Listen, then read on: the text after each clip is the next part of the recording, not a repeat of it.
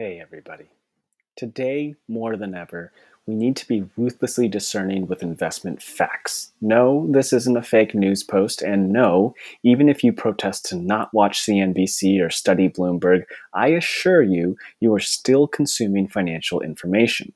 It could be from a parent, a friend, Reddit, or some other whisper that percolates through our brain until it sets. But you need to pay close attention to that whisper. Have you ever experienced the following phenomena? Someone you barely know mentions a movie they love. Months later, the same movie is brought up. You exclaim, "Yes, let's watch that one. I heard it was good." I find this odd. How do I know that person's taste was good? How do I know their style of movie matches what I'd enjoy? Movies are inconsequential, but our investor brains aren't immune to this same style of inception. I heard Shopify is going to explode. Oh, Disney has turned around now. Did you hear about Netflix's plan in China? Imagine how much higher they'll go when they expand into Asia. Exacerbating this, many whispers are coming from people who have been highly successful. Over the past 10 years, the market's rising tides have lifted many boats. I ask you to reimagine the movie scenario. This time, instead of the recommendation coming from a person you barely know, it turns out the person providing the thumbs up is famed movie critic Roger Ebert. It makes perfect sense to accept his advice, right? In today's bull market, there's a lot of folks who look like their profession's Ebert. I'd like you to consider the returns of the S&P 500 from January 2010 to January 2020. The price in January 1st, 2010 of the S&P was $1,123.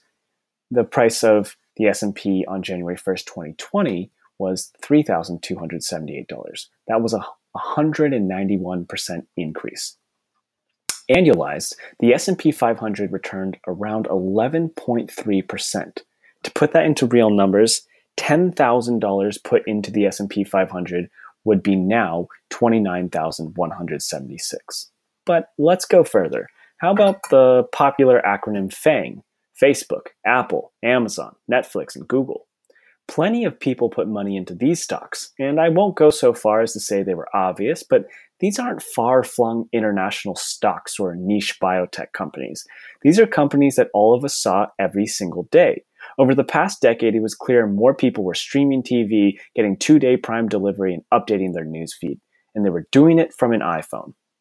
Examine the change in price of the 5 FANG stocks. Note, Facebook went public in May of 2012, so I used the price of their infamous IPO failure for this chart. If you'll see, on average, FANG returned 32% a year.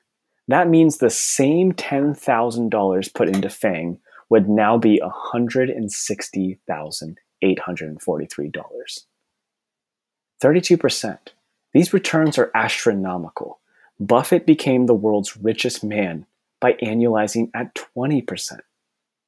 So, when the markets have roared, there's plenty of investment professionals who look like geniuses. Friends and coworkers tout the untold sums that they made on their brilliant stock pick. Even worse, we might even start to think that we ourselves are genius. My portfolio doesn't miss. Now, more than ever, is the time to pierce through these narratives. Avoid the whispers from others and yourself like the plague. Ask yourself, did they do better than the S&P 500? Did they do better than FANG? If the answer isn't an obvious yes, do not listen to them. Don't feel jealous. Don't chase what they're doing. In times like this, it's important to return to the fundamentals. If you want a guide, seek out those who have succeeded over multiple bull and bear markets. The Warren Buffetts, the Howard Marks, the Seth Klarmans of the world.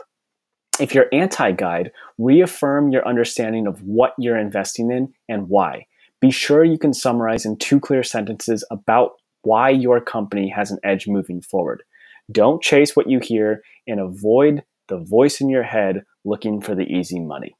There's only one Roger Ebert. So, charlatans, beware.